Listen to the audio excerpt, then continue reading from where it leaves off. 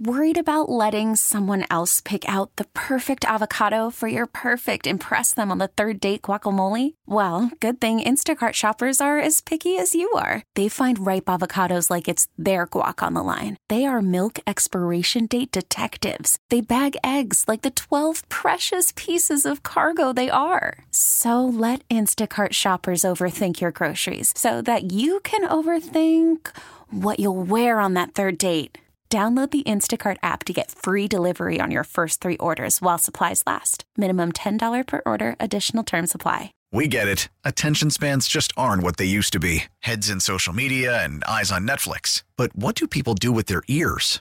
Well, for one, they're listening to audio. Americans spend 4.4 hours with audio every day. Oh, and you want the proof? Well, you just sat through this ad that's now approaching 30 seconds. What could you say to a potential customer in 30 seconds? Let Odyssey put together a media plan tailor-made for your unique marketing needs. Advertise with Odyssey. Visit ads.odyssey.com. Snow might be in the forecast, but spring not really too far off. Keith Raad, the New York Mets play-by-play broadcaster at WCBS 880, joined us live. Oh, it felt like the snow that's sitting outside the window I'm looking at as I hope for spring and warmer weather. Yeah, last year was a disappointment. I mean, everybody knows that it was not what the Mets expected, but it is the start of a new era with David Stearns, the new president of baseball operations, the new manager, Carlos Mendoza. So it'll be definitely a fresher, newer look, trying to put away what was last year's expectations. This year is a little bit different. All right, clear out that snow, right? So team officials have called 2024 a bridge year. What does that mean?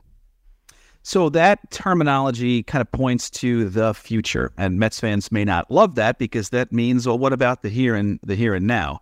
But this year, bridging to the future means that you have younger players potentially coming through the farm system that will help the Mets win a championship.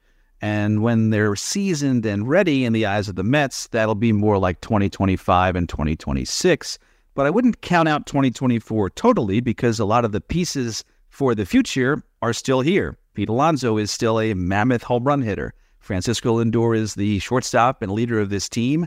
Kodai Senga is one of the best pitchers in baseball. We saw that last year. So maybe a team that on paper is not a 100-win team, but certainly a team that I'm excited to seeing in 2024. Yeah, among those players you mentioned, anybody in particular who's really poised to have a breakout season? I think the catcher, the young catcher, Francisco Alvarez, who is a bulldog, I think he took Citi Field by storm in the beginning of last year and just quite honestly ran out of that young, exuberant 21-year-old gas tank that he had in the beginning of the year. But you have a well-conditioned, ready Francisco Alvarez for 2024, showing power that we haven't really seen from that position, the catching position, since really Mike Piazza, who is a name that rings in every Mets household in New York and across the globe. So I think Alvarez is the guy to watch as having that breakout season. Okay, I read some sports copy that said one prediction for the new year: the Mets will be better in 2024 than they were in 23. Really going out on a limb there, Keith, huh? Hard-hitting questions, Bridget. I appreciate it. Yeah. So, last year's team, I mean, with all the dollars that were spent, it didn't expect only 75 wins last year, sub-500 season.